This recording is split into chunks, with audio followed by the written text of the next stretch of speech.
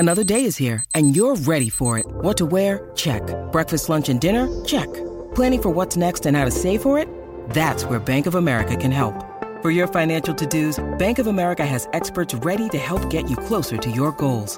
Get started at one of our local financial centers or 24/7 in our mobile banking app. Find a location near you at bankofamerica.com/talktous. What would you like the power to do? Mobile banking requires downloading the app and is only available for select devices. Message and data rates may apply. Bank of America N.A., member FDIC. When you need mealtime inspiration, it's worth shopping Kroger, where you'll find over 30,000 mouth-watering choices that excite your inner foodie. And no matter what tasty choice you make, you'll enjoy our everyday low prices, plus extra ways to save, like digital coupons worth over $600 each week. You can also save up to $1 off per gallon at the pump with fuel points. More savings and more inspiring flavors make shopping Kroger worth it every time. Kroger, fresh for everyone. Fuel restrictions apply. Hello, it is Ryan, and we could all use an extra bright spot in our day, couldn't we? Just to make up for things like sitting in traffic, doing the dishes, counting your steps, all the mundane stuff. That is why I'm such a big fan of Chumba Casino. Chumba Casino has all your favorite social casino-style games that you can play for free anytime, anywhere with daily bonuses. That should brighten your day a little. Actually, a lot. So sign up now at ChumbaCasino.com. That's ChumbaCasino.com. No purchase necessary. VGW Group. Void where prohibited by law. See terms and conditions. 18+.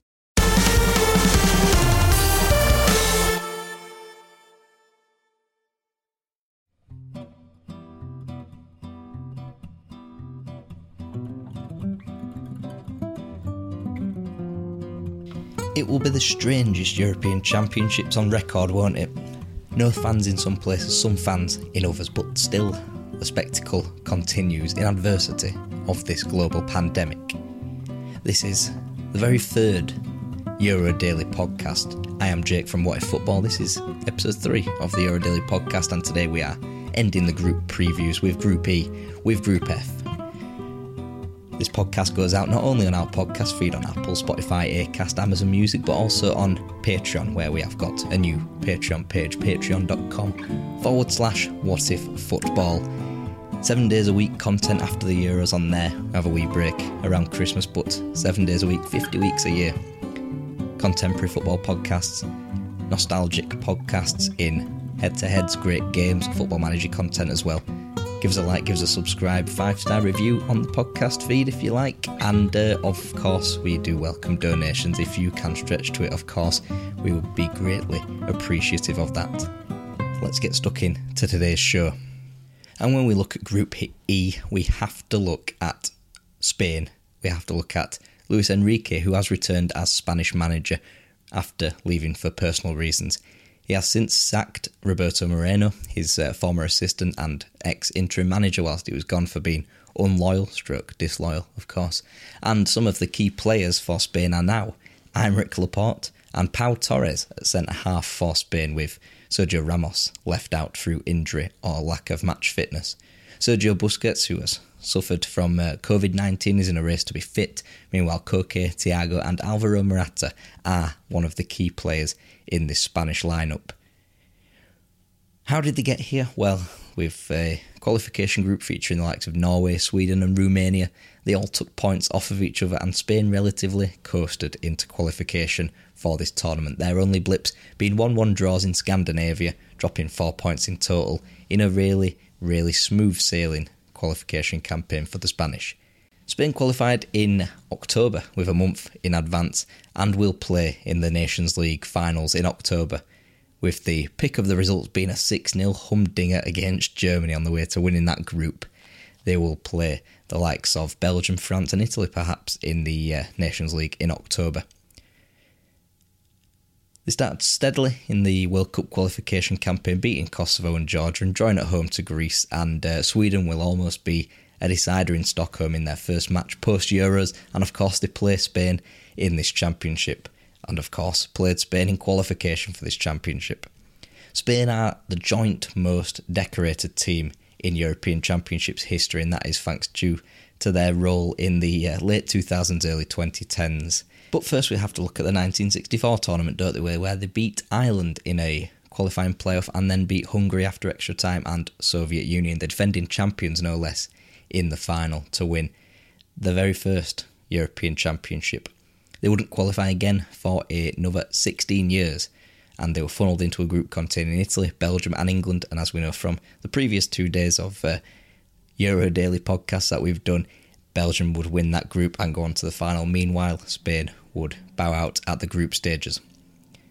They would go one better though, 4 years on, reaching the final of Euro 1984, beating Germany in an all-or-nothing tie in the group stages whilst drawing to Romania, whilst drawing to Portugal.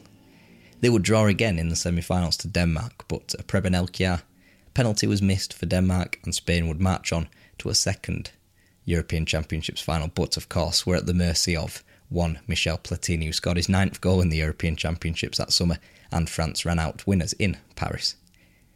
Spain returned though 4 years later in 1988, would bow out in the group, a group of death maybe perhaps, with Italy, Germany, West Germany and Denmark. Spain would miss the European Championships in 92, but would be back in 1996, suffering the ignominy of going out on penalties to England, which is not ignominious anymore, is it, after the World Cup in 2018. The quarterfinals would be the same result in 2000, missing out to mercurial Zinedine Zidane performance in Belgium and the Netherlands there after scraping through a group thanks to a 4-3 win over Yugoslavia. It is around this time that Spain were adopting the tag of bridesmaids, never the brides, going out in the groups of the 98 World Cup, going out to South Korea in the quarterfinals of the World Cup in 2002, and in 2004 it was a group stage exit again, despite beating Russia, despite drawing to Greece. But of course Greece would win that tournament and Portugal would meet Greece in the final, and Spain would lose to Portugal in the final group game, where a win could have changed things very differently. There's a what if for you. But we go to 2008, we go to 2012.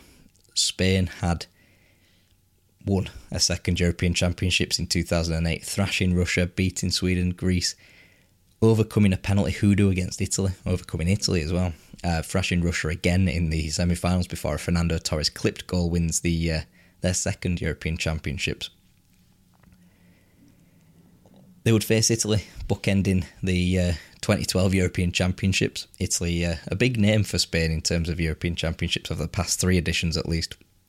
A 1-1 draw would be coupled with a 4-0 final hammering back there in Warsaw, and back there in Kiev rather, and a 4-0 win. Fernando Torres took home the Golden Boot and Spain had won the European Championships for a second successive time, 3 trophies in a row. No team has ever done either of those things, and Spain were on the lookout for a 3rd European Championship in a row, which of course they wouldn't win because of a last 16 exit to, of course, Italy.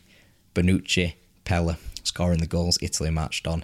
Spain were out, and we are in a bit of a slump now for Spain. Since winning the Euros in 2012, Spain have gone out in the groups, have gone out in the last 16 twice. So, will they bounce back? Well, they've got great depth, but deciphering, as you've seen in the team preview video, which will be up tonight. Deciphering an 11 is very, very hard. Kepa Arrizabalaga has been left out, with leaving uncapped Brighton goalie Roberto Sanchez, the 3rd goalie behind David De Gea and Unai Simon. Simon has usurped De Gea. He seems to have got a bit of a clanger in him, but his distribution is miles better than De Gea's. Luis Enrique is sort of wavering on his number 1. Called up Sanchez in qualifiers in March, didn't play Sanchez, but he has gone with Sanchez again as opposed to Kepa Arrizabalaga.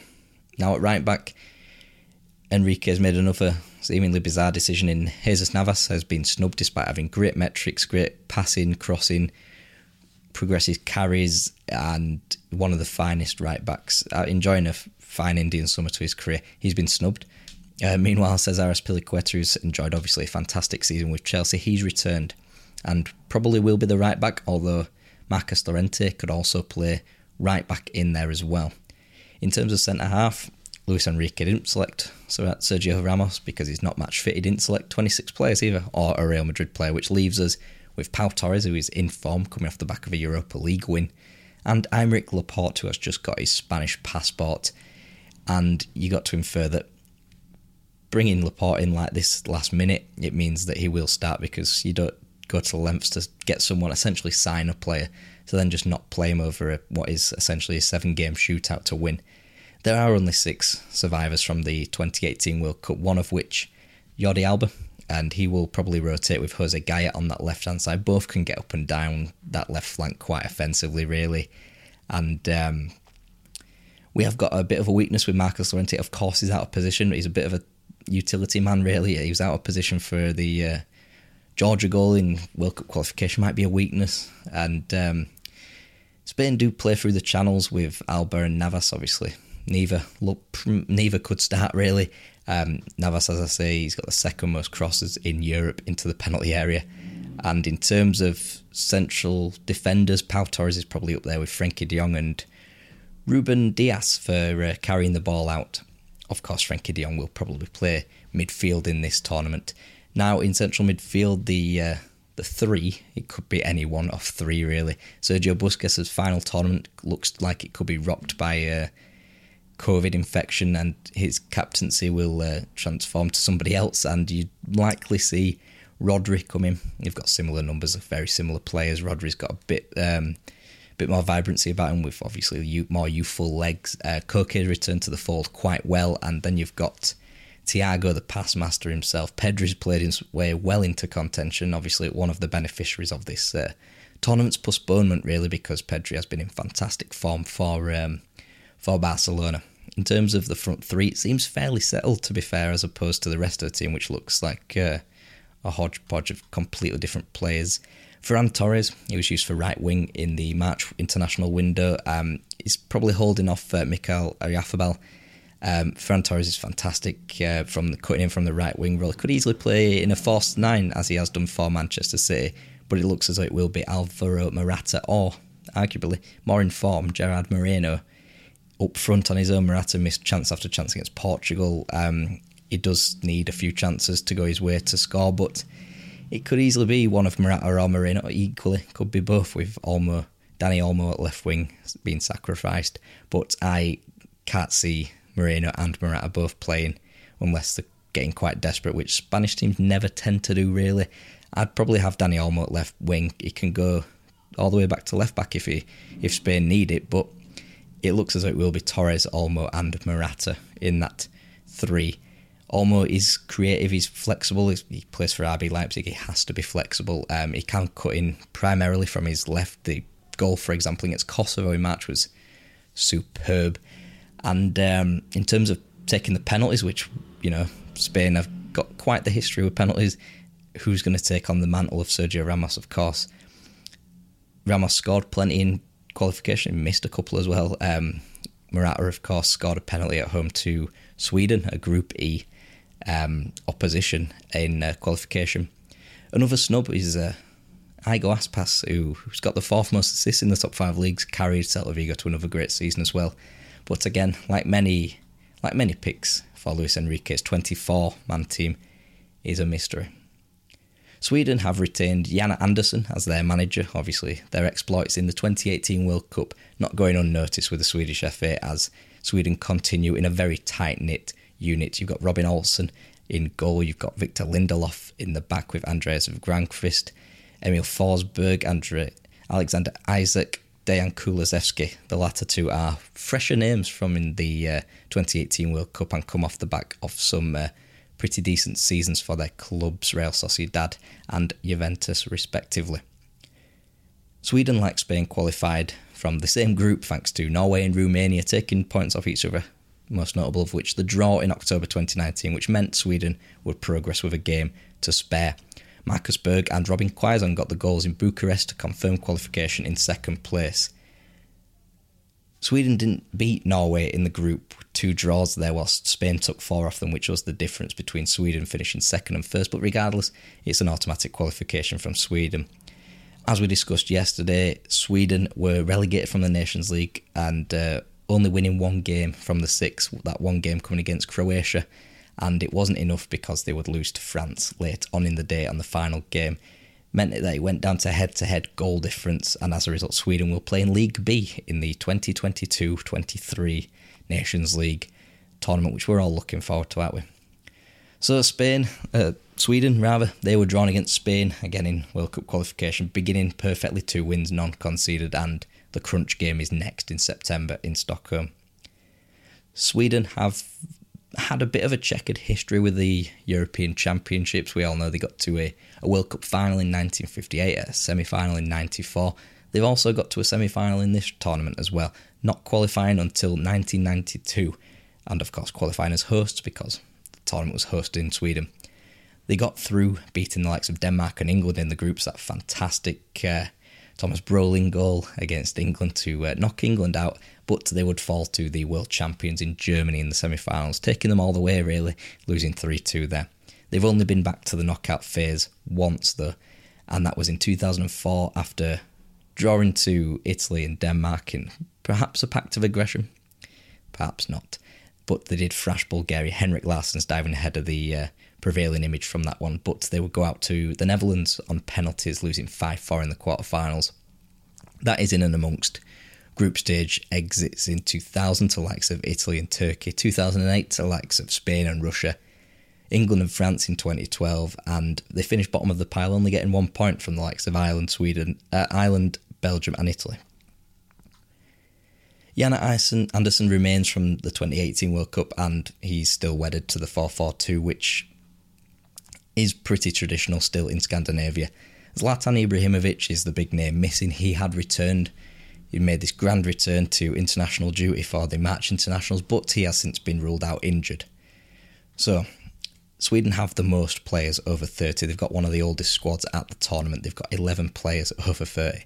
Robin Olsen has been spectacular in his nation's shirt, particularly against Spain at home in the qualifiers for this tournament, so you'll be hoping for a repeat of that. He's shooing for number one. The back four is pretty much likewise. You've got Mikael Lustig, Victor Lindelof, Andreas Granqvist might not play, but you've equally got Philip Helander and Pontus Jansson, both good options come off the bench. A bit like Denmark, really, they've got pretty good options coming off the bench in terms of centre-halves. Ludvig Augustinsson will play left-back as well. Sweden are traditionally very hard to break down. They proved that against Spain in qualification. They were pretty vulnerable in Norway from crosses out wide, but with Lindelof and Granqvist still fancy the chances against anybody aerially, really. And at on the flanks, you've got Victor Claesson, who's pretty much a shoo-in from out wide. He can score. He's got the patience when he's out wide to pick out a man in the middle as well.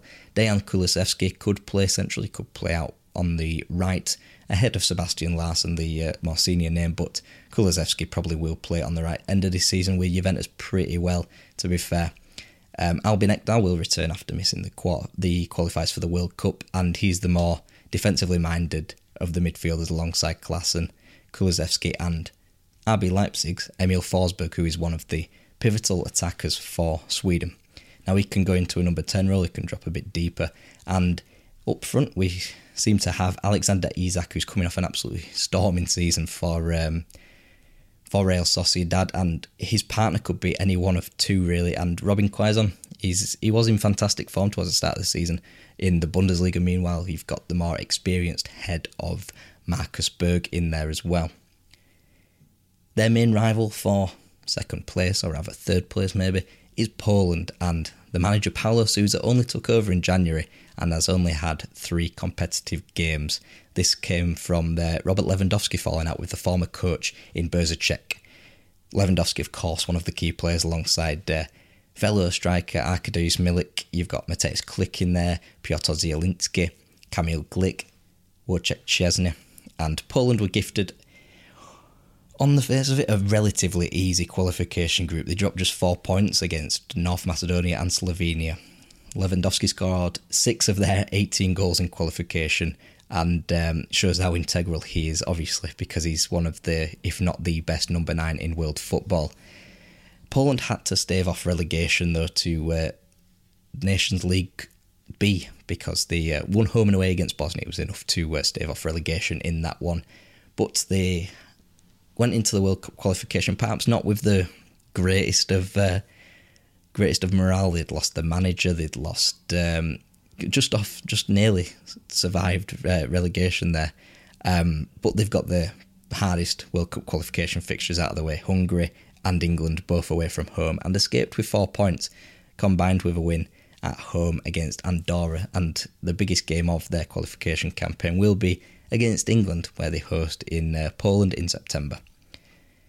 Now, Poland didn't qualify for a European Championships despite a couple of semi-finals in the World Cup in the 70s and 80s. They didn't qualify for the Euros until 2008, and in that instance they, like Austria, who were also making their debut in the same group, went out with just 1 point, and that was with each other. A 1-1 draw in the second match day in a sodden Vienna. They wouldn't go one better, or at least they would in terms of their points tally 4 years on, after getting a draw against Greece, after getting a draw against Russia on home soil, but what I recall a shock 1-0 loss to Czech Republic on the final match day sealed their fate with another group stage exit. Poland would finally make the quarter-finals, they'd finally make a knockout phase 4 years on, beating Northern Ireland 1-0, beating Ukraine 1-0, holding Germany 0-0, a much-changed Germany there, but it was a tale of 2 penalty shootouts for Poland in the knockout phase. They beat Switzerland 5-4, Xherdan Shaqiri scoring an absolute insane overhead kick in that one, and they would lose 5-3 to Portugal in the quarterfinals. For more on that alternate history, check out a What If later on in the tournament. So it's hard to tell how Poland will shape up, who the personnel will be, because it will only be Paulo Sousa's 4th competitive game in charge when he leads his side out at the Euros. They've only played 3 games. And his predecessor, Jerzy Brzezicek, played a 4-4-2. Maybe it's not viable with Krzysztof Piątek ruled out for injury. They do fold into a 3-4-1-2 in possession, so Kamil Józwiak going to right wing back, Bartosz Berezinski going from right back to right centre back. That could be an option going forward as well. They do own the youngest player at the tournament with Kasper Kozłowski at 17 years and 8 months. Younger even than Jude Bellingham, but nobody else talks about it, do they? Wojciech Szczesny is the preferred option in goal for Paulo Sousa, although, admittedly, Lukas Fabianski is a reliable backup waiting in the wings. In terms of centre-halves, Jan Bednarek has had a fantastic first half of the season for Southampton, slightly went downhill after his red card against Manchester United in that 9-0 that we're not going to talk about, and Kamil Glik is a partner in defence who, they both partnered each other in the 2018 World Cup. Not really successful in that tournament, but 2 good, solid defenders there. They do play defensively deep. Berezinski can play centre-back, and it's probably because of that. And it could be wiser to do a 3-4-1-2, fold back into that with Berezinski at centre-half. Magic Rebus, Sampdoria's own, he can play full-back, he can play wing-back, so this 3-4-1-2 is perfectly viable without changing too much, without changing any of the personnel really from a 4-4-2 into a 3-4-1-2. They do press in short bursts, and that's because of the names they've got. Jakub Moder could also play left wing back. He's tactically flexible. He must be, because he plays for Brighton and they're very tactically flexible. You've got Piotr Zielinski also on the left, who's a bit more of an attacking outlet there for Poland.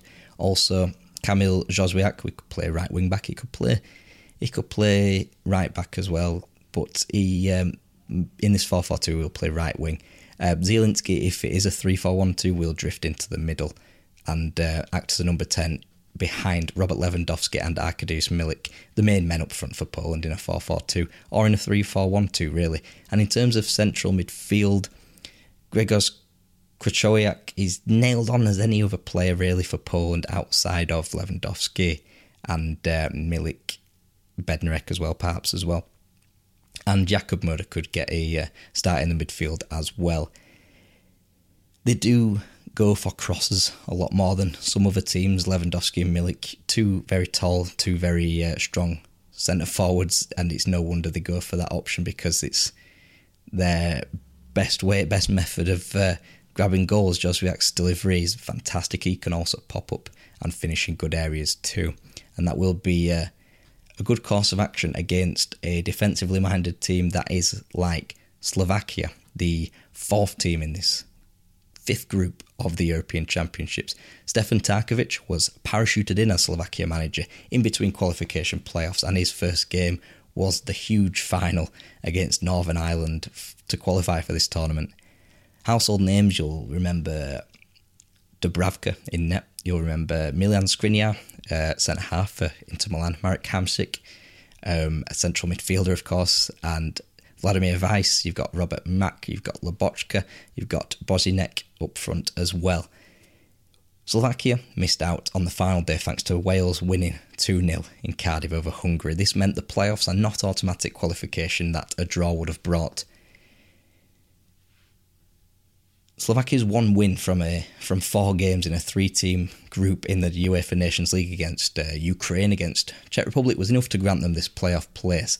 And in 2 tales of extra time, as quite attritional the Nations League games were last winter, last autumn, and 2 tales of Irish teams as well. They squeezed through Ireland through the virtue of penalties in Bratislava, and when it looked like a Milan Skriniar own goal would send them to another penalty shootout against Northern Ireland, Makal Darius got the winning goal to send Slovakia 2 successive European Championships, obviously after the performance in 2016.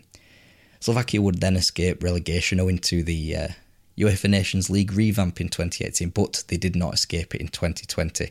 4 points from 6 games, including a win against Scotland and a draw against Israel, weren't enough, and they will play League C football when the Nations League comes back next year.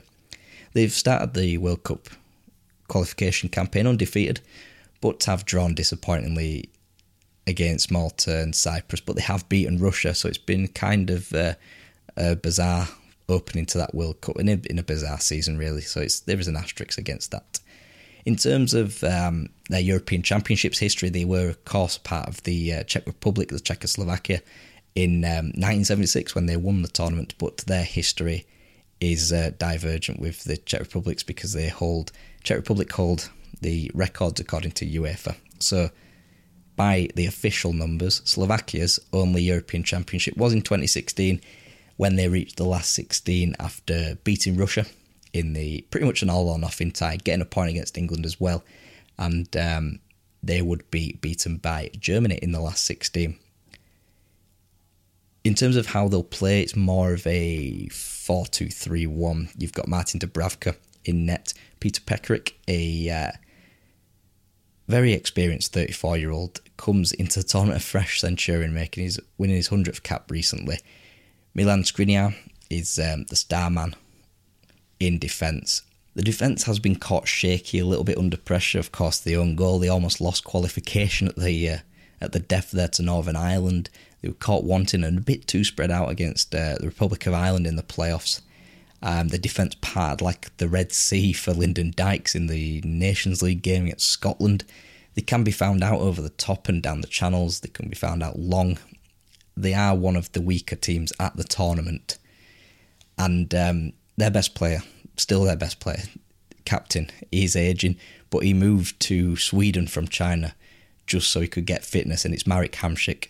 Him alongside Lobotka in this central midfield with Vladimír Weiss at right wing, or Kučka, who scored a fantastic goal in qualification for Wales, are options out wide. Also, you've got Robert Mack, the 30-year-old Ferencváros winger.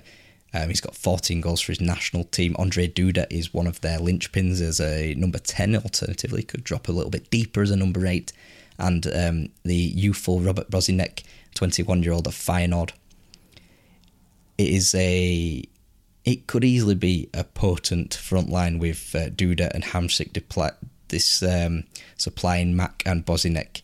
Kučka could easily burst forward if he does play on that right wing and finish simply scored against Northern Ireland in the playoff as well.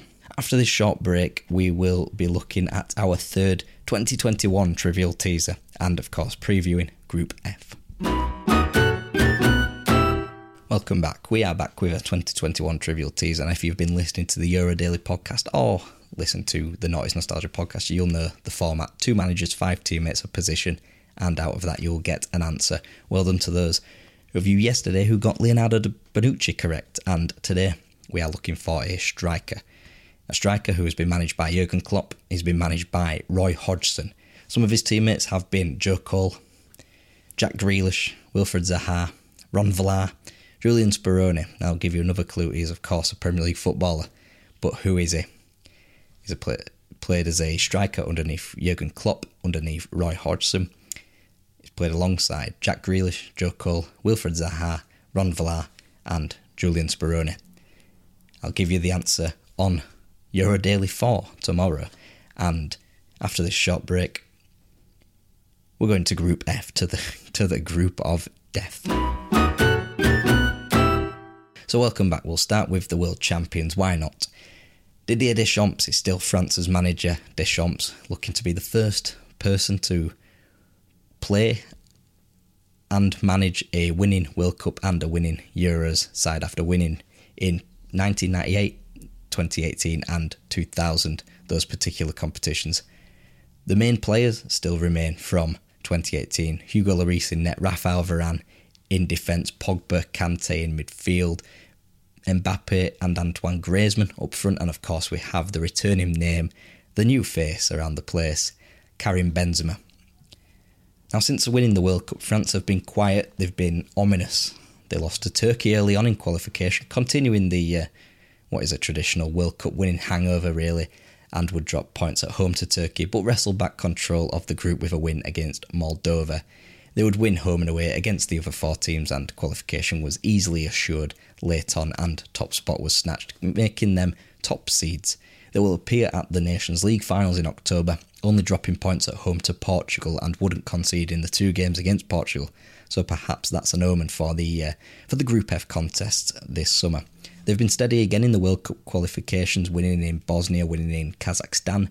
Did draw at home to Ukraine, but in terms of COVID season and having an asterisk against it, particularly for that March internationals, we can draw that conclusion as well. Although if France play Ukraine in the last 16, it will be very, very interesting to say the least. Now, of course, France have a much heralded European Championships history. They have 2 winners' medals to their name. Michel Platini's inspired 9-goal 1984 tournament where he scored back-to-back hat-tricks against Belgium and Yugoslavia, scored the winner against Portugal after extra time in the semi-final, of course, got the ball rolling against Spain in the final in a 2-0 win in Paris. France's first European Championships was the first ever edition, and they played in the first ever European Championships match, a 5-4 defeat to Yugoslavia in a tournament where they finished rock bottom, or 4th really, if you look at it really, losing to Czechoslovakia in a playoff. They wouldn't return until 1984, and after that was 1992's group stage exit, Jean-Pierre Papin, etc., losing to the likes of Denmark in the final game. Obviously, they would a youthful French side would bow out of the semi-finals of the Euros at Euro 96, losing to Czech Republic 6-5 in the penalty shootout at Old Trafford, but they would be back 4 years later via a World Cup win, of course, on home soil. They would beat Denmark, they would beat Czech Republic to get to the knockout phase, and via a long list of omens linked inextricably to Michel Platini, they would beat Portugal after extra time with a talismanic player scoring the winner, Zinedine Zidane. They would beat Spain with a talismanic goal from Zinedine Zidane, and they would beat Italy in a golden goal. David Trezeguet, the only thing that didn't really point to 1984 as it were. 2002's group stage exit in the World Cup was mirrored in 2008, losing to Italy and the Netherlands, but they have oscillated between quarter-final exits to Greece and Spain in 2004 and 2012, and of course on home soil again. It was supposed to be like 1984 in 2016, but after beating Ireland, Iceland and Germany in the knockout phase, they went down to Eder and a shock 1-0 win, 1-0 defeat against Portugal in the Stade de France. Now, of course, the headlines for this tournament have been surrounding Karim Benzema's shock return. Could upset the apple cart, or he could complete them. The France team's, it's a 4-2-3-1, or it's a lopsided 4-2-3-1, which makes it a 4-3-1-2, I guess, or a diamond. Griezmann would be behind Mbappe and Giroud or Benzema. And you've got the likes of Paul Pogba and Kante and one of Rabiot in there. Rabiot probably take up that mantle alongside Kante, or even drift wide with Pogba and Kante in the double pivot. They used a 4-3-3 as well, and that could easily be seen with Griezmann dropping to the right, Mbappe on the left, and one of Giroud and Benzema through the middle. But it is likely to be this 4-3-1-2 or a diamond or a 4-2-3-1 lopsided shape. It's quite fluid and quite flexible, probably why they were very successful in Russia. They don't have any players 21 or under. Mbappe is still the youngest player of the squad, really, so it's kind of like for like from the World Cup winning squad, which could be a good thing, could be a bad thing as well. Hugo Lloris is in net, the captain of the previous World Cup triumph. Benjamin Pavard will play at right back with Leo Dubois of Lyon, a more than good backup to him. Raphael Varane and Presnel Kimpembe will make up the centre-back partnerships with Clement Longley, of course, waiting in the wings there, although you kind of have to figure it'd be Raphael Varane or Kimpembe. Luca Hernandez or Luca Dean, alternatively, could play on the left-back role with, as we say, Pogba, Kante, Rabiot in the midfield three. Griezmann playing slightly ahead of them in a number 10. Rabiot or Pogba will be entrusted to pull off to the side, the right or the left, and playing more of a 4-2-3-1. Mbappe will play off the left more often than not. With it looks as though Olivier Giroud is relegated to the bench with Karim Benzema, although they could share the responsibilities quite evenly. Griezmann will pull the strings. He'll probably float across quite laterally, really, but he's more likely going to be around the Mbappe area on the left. And Mbappe will work that left channel as he does for PSG so fantastically, and he will be one of the players of the tournament. I've got no doubt about that. Alternatively, you do have Kingsley Coman, who can play on the left, he can play on the right, and he's been favoured to play on the right instead of Adrien Rabiot, for example, in a more traditional 4-2-3-1, but we will see when the tournament comes around. Now on to Germany, who are looking to bounce back from the 2018 World Cup disappointment and the Nations League disappointment, really. Jogi Löw, it will be his final stand as German manager after announcing his departure in March. Some players are back, such as Mats Hummels, Thomas Muller, but some names remain and have remained a constant. Manuel Neuer, for example. You've got the experience of Toni Kroos, you've also got the youth and the experience, even the experience because they've won the treble in the past few years of Kimmich, Goretzka and Serge Gnabry, also throwing Timo Werner there as one of their key players. Germany pretty much sailed through to the European Championships despite holding that inferior head-to-head record with the Netherlands. That counted for nothing really after the Netherlands drew in Belfast with Northern Ireland.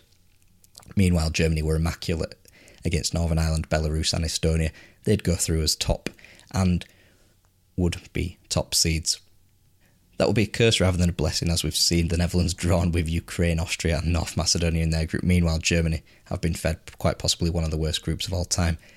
They followed that qualification, that easy qualification, up with a shocking 6-0 defeat against Spain, and it got to the point where Löw was being pushed rather than jumped rather than pushed, really, and he was under this immense pressure and finally bowed to it. Earlier this year, he'll leave for Hansi Flick, who was the assistant for the 2014 World Cup win.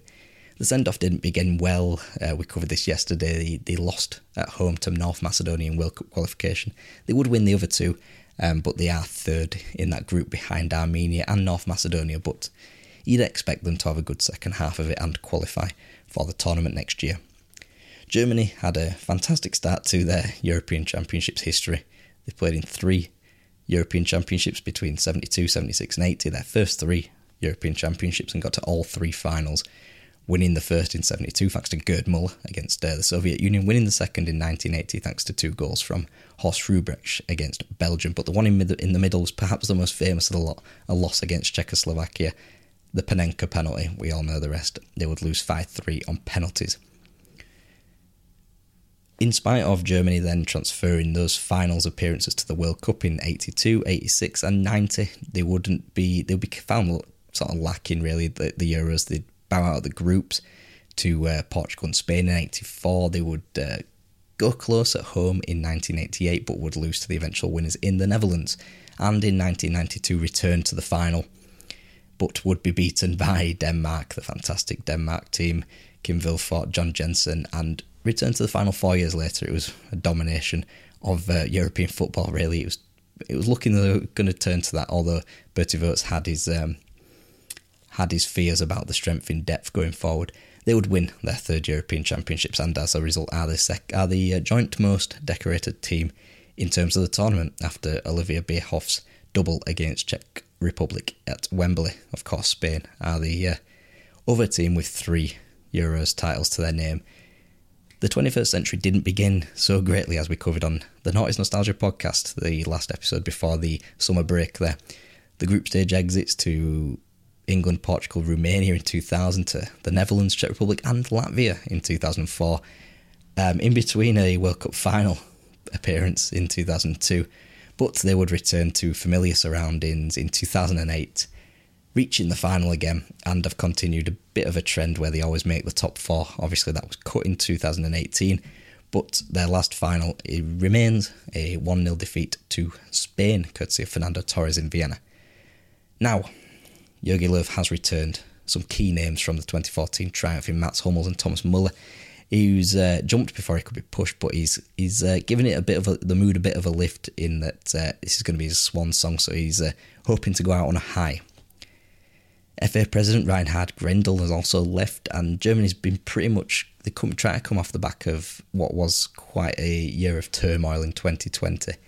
They're likely to play a 4-3-3 or a 4-2-3-1 if Thomas Müller plays as well, but they have experimented with three at the back.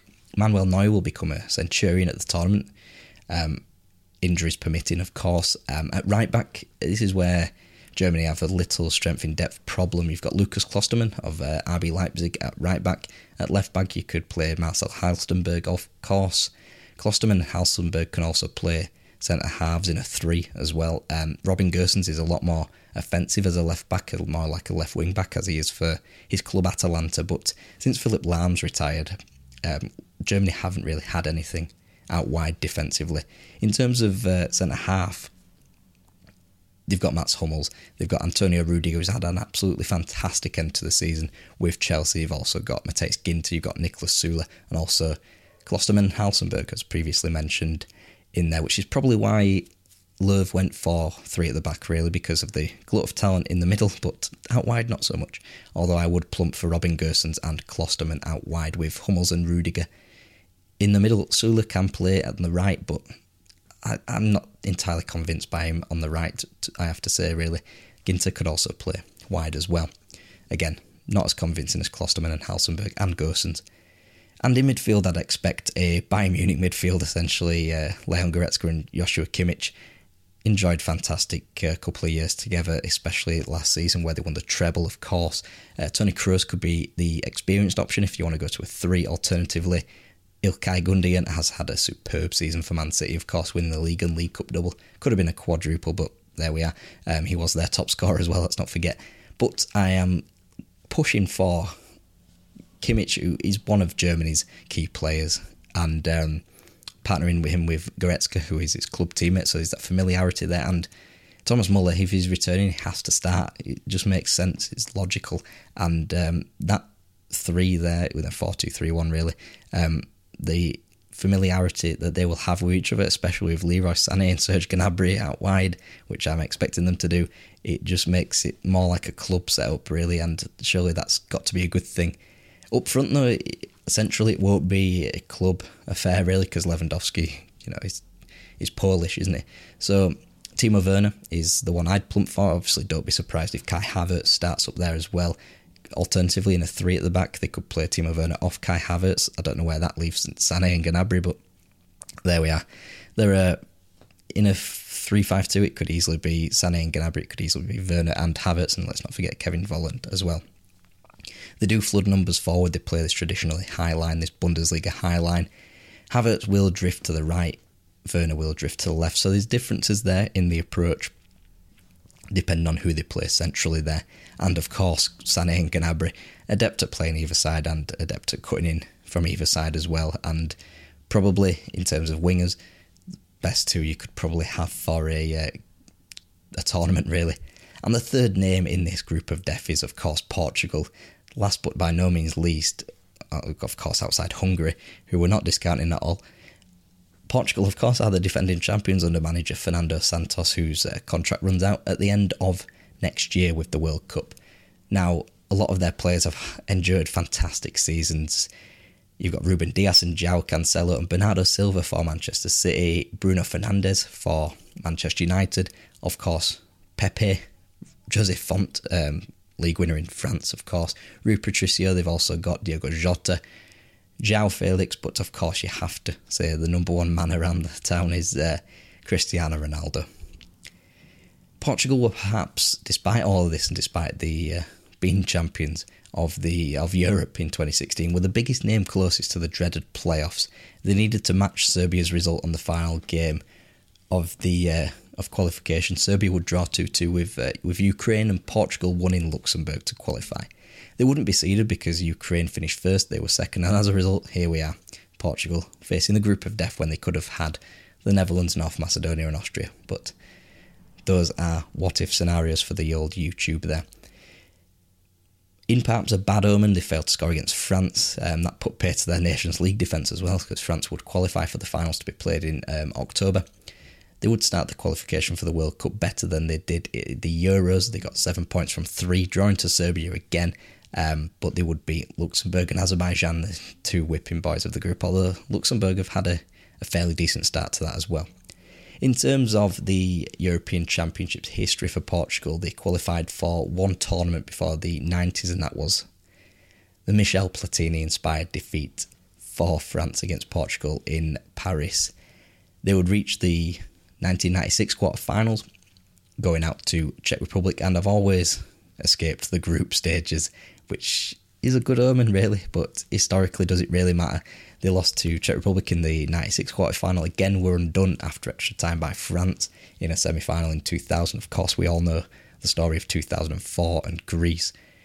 Germany had their number in 2008 quarterfinal, Spain knocked them out on penalties, revenge on England's behalf from 2004, and of course in 2016. Despite winning one game of football inside 90 minutes, as I like to often say on this channel, Portugal won the whole thing, drawing against Iceland, drawing against Austria, drawing against Hungary to finish third in the group, being gifted Croatia, winning after extra time, beating Poland on penalties, beating Wales in normal time, and of course Eder's goal against France, giving Portugal their first ever major trophy. You could say their only major trophy, but let's see how the Nation League pans out, shall we? Fernando Santos will doubtless play a 4-3-3/4-2-3 hybrid. Depends how high he lets Bruno Fernandes go up the field, really. And they've played this way for quite some time. They've got 9 Premier League players. Would have been 10, but Pedro Neto misses out through injury. They've got the most capped and high-scoring player at the Euros, and it's all encapsulated inside one man.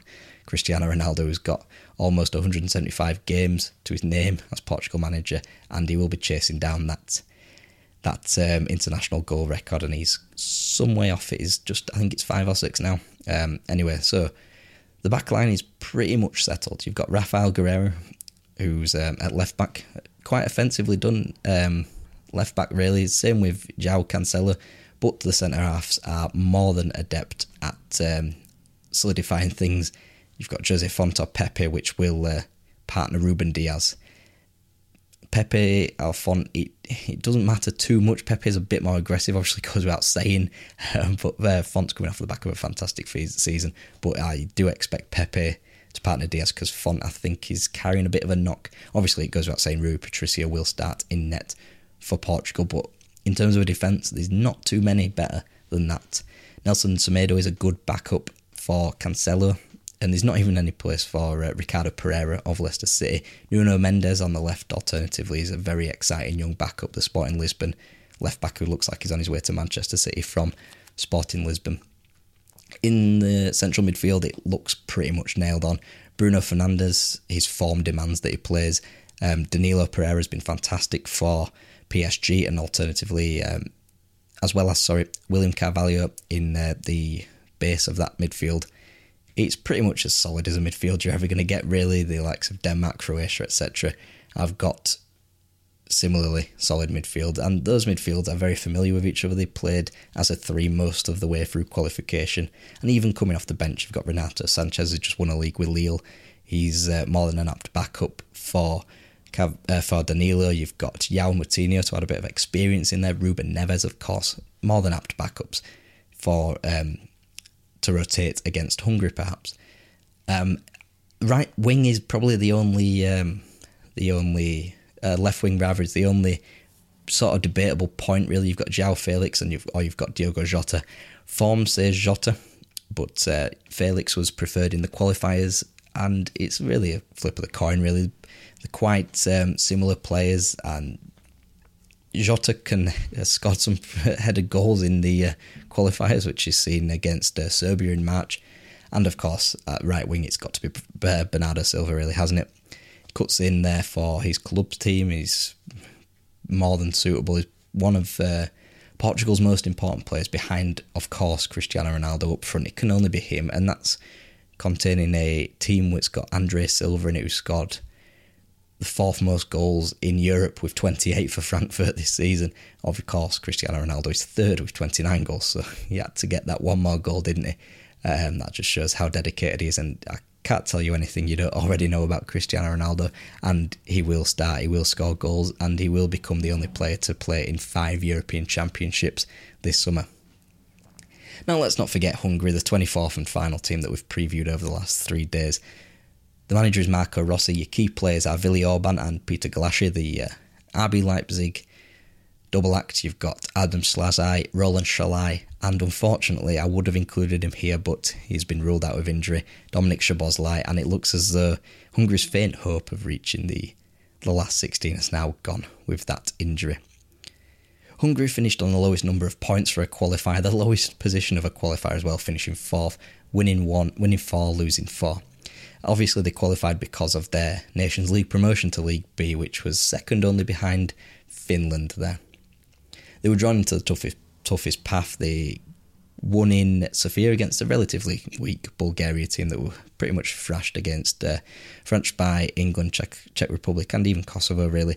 But in the final, they turned it around against Iceland. Dominik Szoboszlai, the absentee for this summer, scoring a 92nd minute winner against Iceland, 2-1 in the end it was, and Hungary qualified. They would win a successive promotion to the Nations League, the first time that's happened in the tournament's storied history, with a 2-0 win over Turkey a month after qualification for the Euros.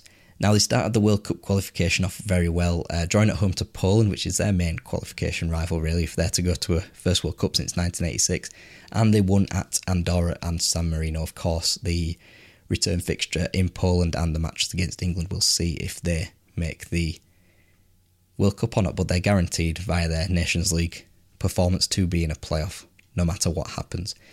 Now, in the early days of the European Championships, Hungary were kind of at the forefront. This was well after the magical Magyars, well before the current times, but in 1964, 1972, they got into the tournament, they got into the semi-finals, obviously. At this time, it was still a 4-team tournament. They would lose to Spain, the eventual winners, after extra time, and they would lose to the Soviet Union.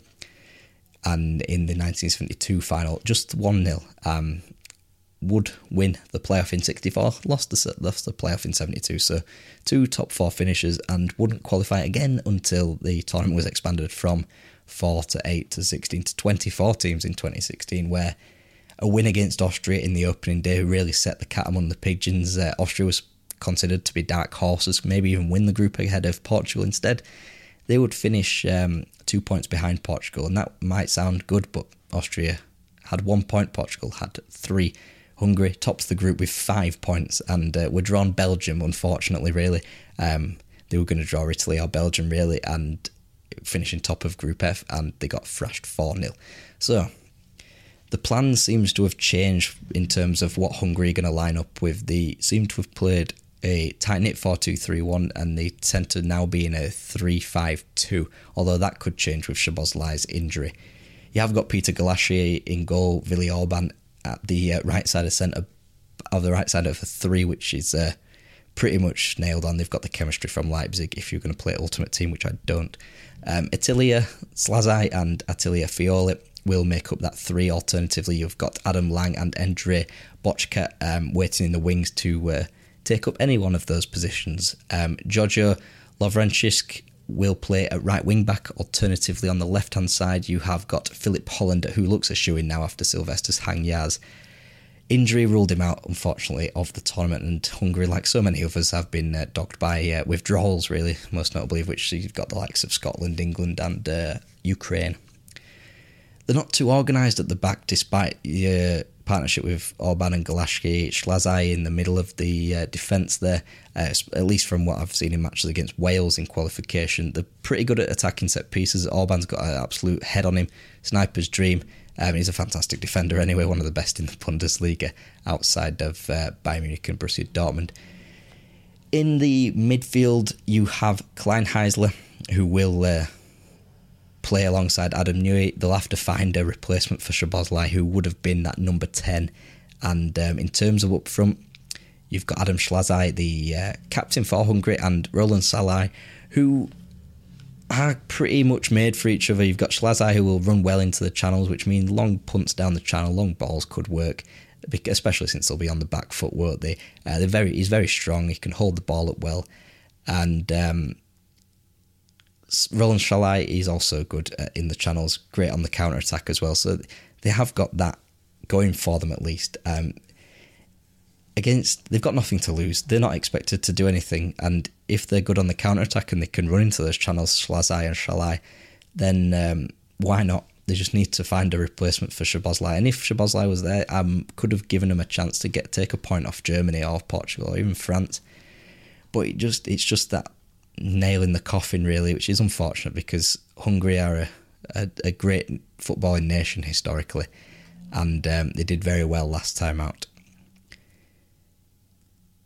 Thank you for listening to the third episode of the Euro Daily Podcast. We'll be back tomorrow continuing this preview, and we will give you our predictions for the tournament. Now, if you've watched the team previews on the YouTube channel, they might be slightly different. I did make those predictions some time ago in production for the video, i.e. Turkey, which I know a couple of you weren't too sure about me putting them in fourth place. I'm sort of still flitting between that in my mind now, but we'll be back tomorrow with the predictions for the tournament. Thank you for listening. Thank you for your continued support on YouTube, on Patreon, of course, on the podcast feed, Apple, Spotify, Amazon, and the other one, Acast. Thank you for listening. We'll see you tomorrow. Up the Lions, up the 3 Lions there.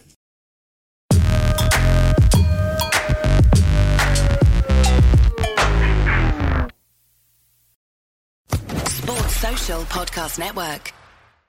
Hello, it is Ryan, and I was on a flight the other day playing one of my favorite social spin slot games on ChumbaCasino.com. I looked over at the person sitting next to me, and you know what they were doing? They were also playing Chumba Casino. Coincidence? I think not. Everybody's loving having fun with it. Chumba Casino is home to hundreds of casino-style games that you can play for free anytime, anywhere, even at 30,000 feet. So sign up now at ChumbaCasino.com to claim your free welcome bonus. That's ChumbaCasino.com and live the Chumba life. No purchase necessary. VGW Group. Void where prohibited by law. See terms and conditions. 18+.